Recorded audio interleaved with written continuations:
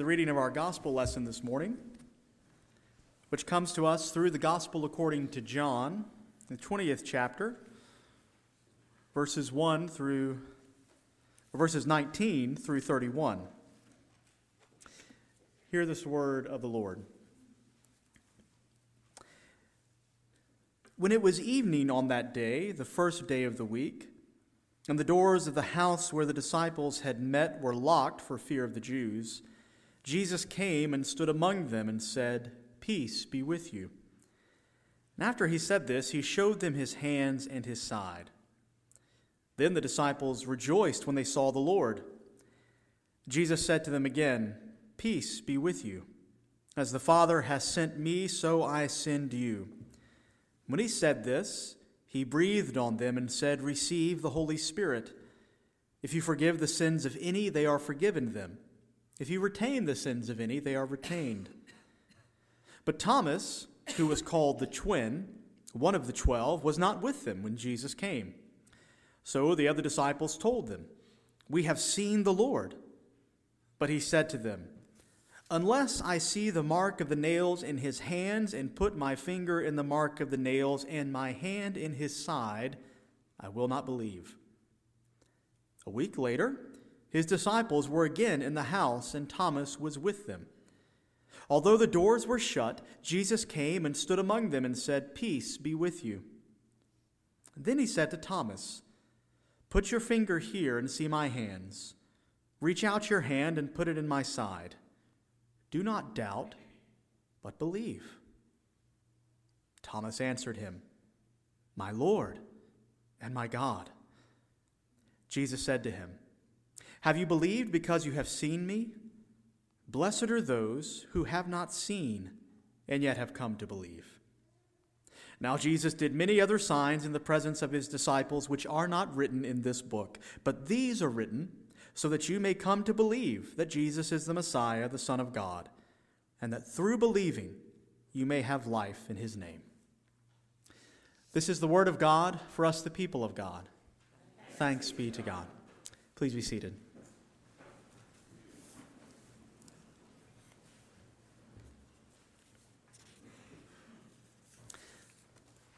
Let us pray.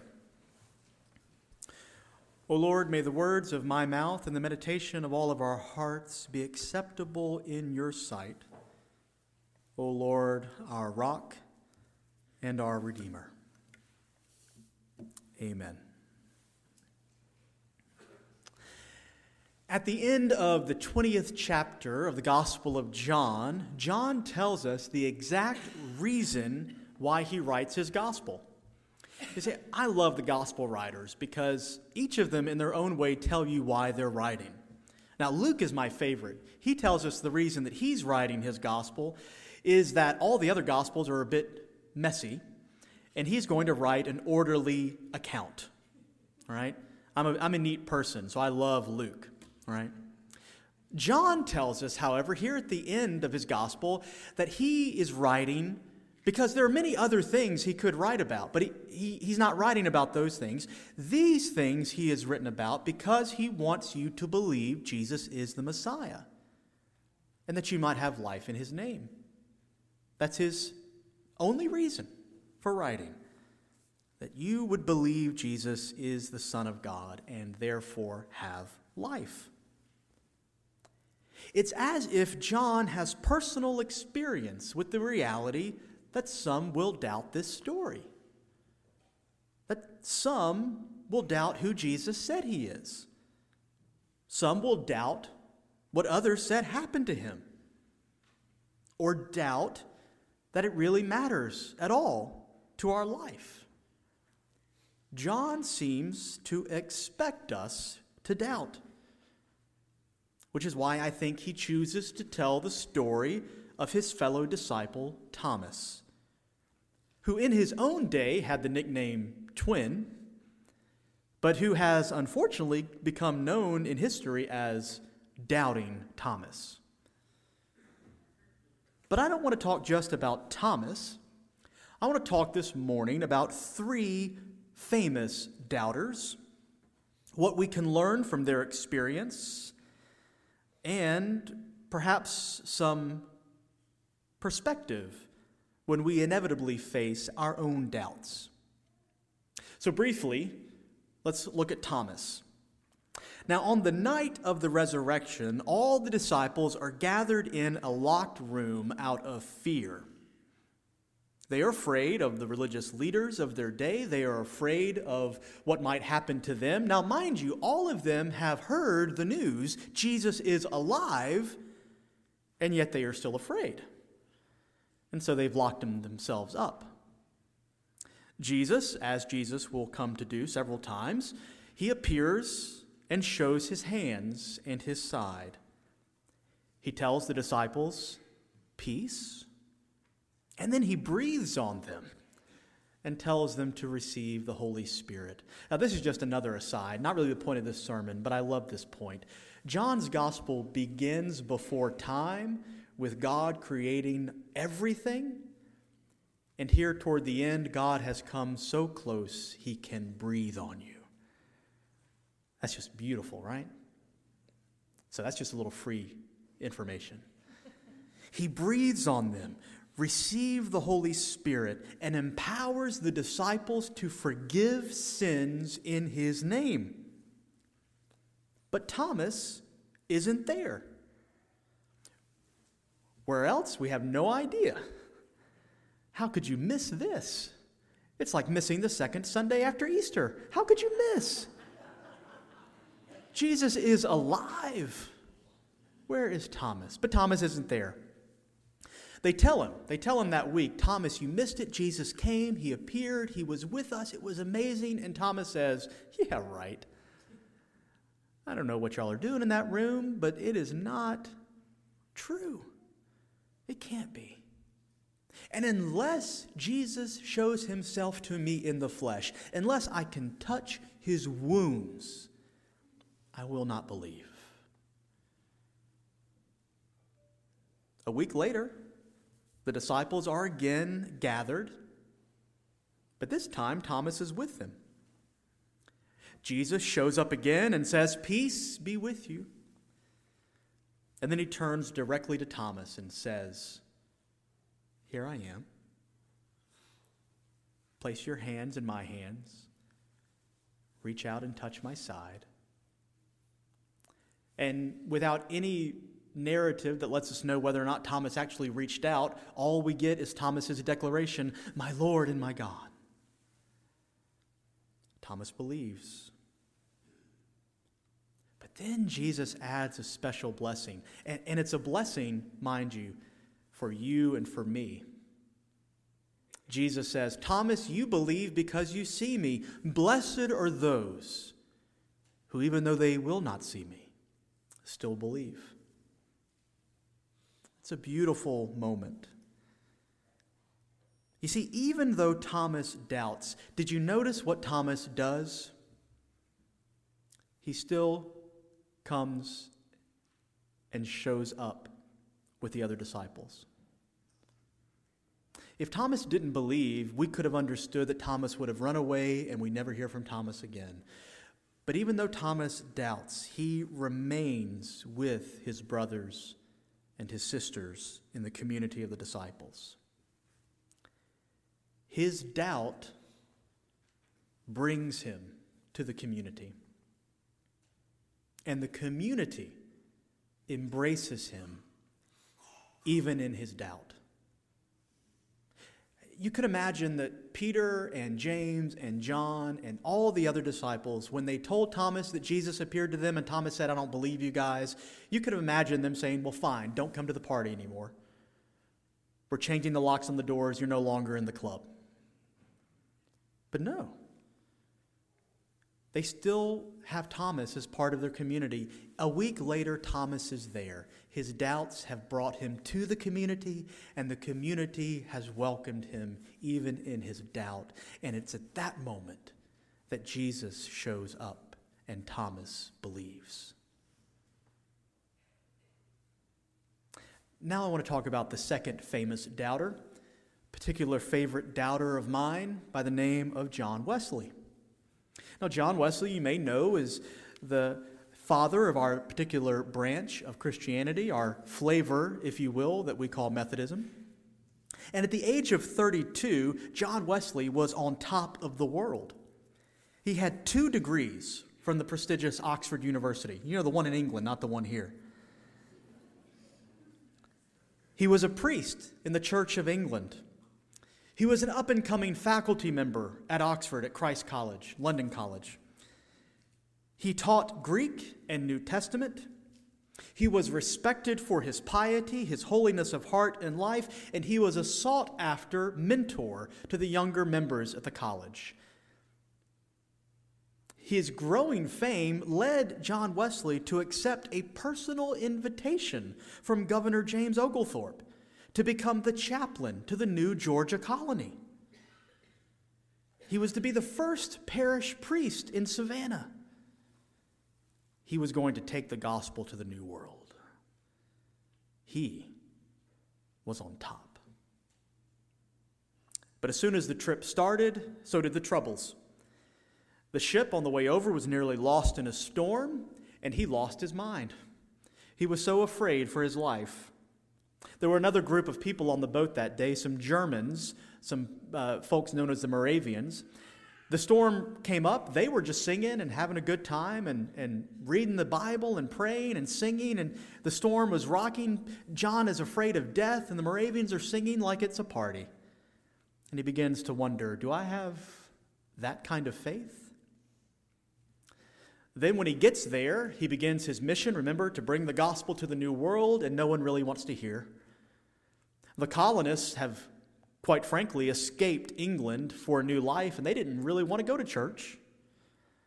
The natives of the land had already had a bad experience with the French, and they didn't care for Christians of any language. And so no one was really responding much to his gospel, and so he didn't really have that much faith in himself. He was afraid for death. Now his own church wasn't really booming like he thought it would, but he fell in love. He met a woman. He wanted to get married to her. And then she married someone else. Things are not going well for Brother John. And of course, then he did something that a pastor shouldn't do, is he let his own personal feelings get in the way of his profession. And his ex-girlfriend and her new husband showed up to church one day, and he refused to serve them communion. Now, the problem was this new husband was a wealthy, influential, important man in the colony, and he charged John Wesley with failure to carry out his pastoral duties. And John was about to be arrested until he did the very noble thing. He snuck onto a ship and escaped back to England. Well, he was walking around on May 24th, 1738, a failure. A failure at his profession, a failure in love, a failure in faith. He doubted that God really could forgive him, doubted that God really loved him. Perhaps even began to doubt whether or not it was worth even believing in that God at all. An acquaintance that he had heard of, named Peter Bowler, encouraged him to go to a small group meeting. Now, he didn't want to go. Now, I know you can't imagine this because you showed up the second Sunday after Easter, but he didn't want to go to church. But it was almost like he was giving God one last chance. He wrote in his journal that that night he went reluctantly to the small group meeting on Aldersgate Street. And there, during the Bible study, the leader is reading from the preface to Martin Luther's commentary on the book of Romans. And as the leader is reading this commentary that describes God's forgiveness, Wesley says he feels his heart strangely warmed. He believed, perhaps for the very first time down deep, that God could forgive his sins. He had preached about other people and how they could be forgiven their sins, but maybe for the first time he realized that he too was included in God's love and in God's forgiveness. Now, it has to be a miracle because, brothers and sisters, I've read the preface to Martin Luther's commentary on the book of Romans. It's not that exciting. This is not about just being moved by wonderful, inspiring words. This was Jesus showing up in Wesley's life when he least expected it, wanted it, or even thought it would happen. He felt his heart warmed, and in his doubts that he brought there that night, the risen Christ came to him. And it changed his life forever. So what do we notice about Thomas and John? Both doubted, but both kept showing up. They didn't hide their doubts, but they took their doubts with them to the community, to the church, and said, this is where I am, this is what I'm struggling with, this is the reality of what I think about this.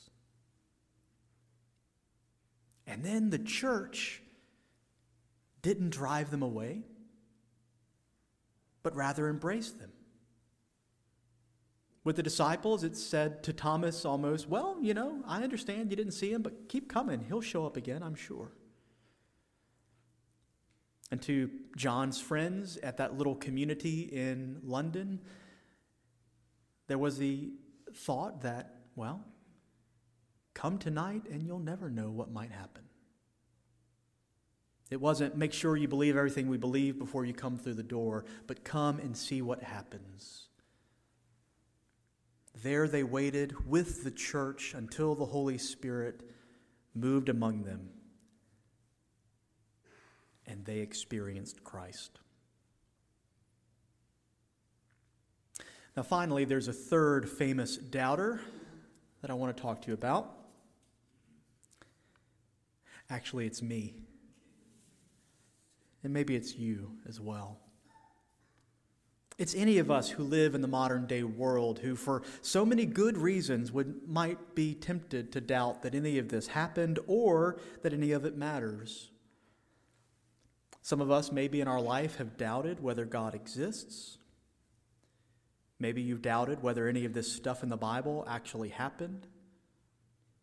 Maybe you've doubted whether Jesus actually came back from the dead at all. Or maybe you're fine with all that, but your doubts are more personal. You believe all that happened then, but do you doubt that God still loves you now? Maybe because of what we've done, things we've said, mistakes we've made. We believe in God and we believe that God loves other people, but we have a hard time believing that God loves me. God forgives me. That God forgives you.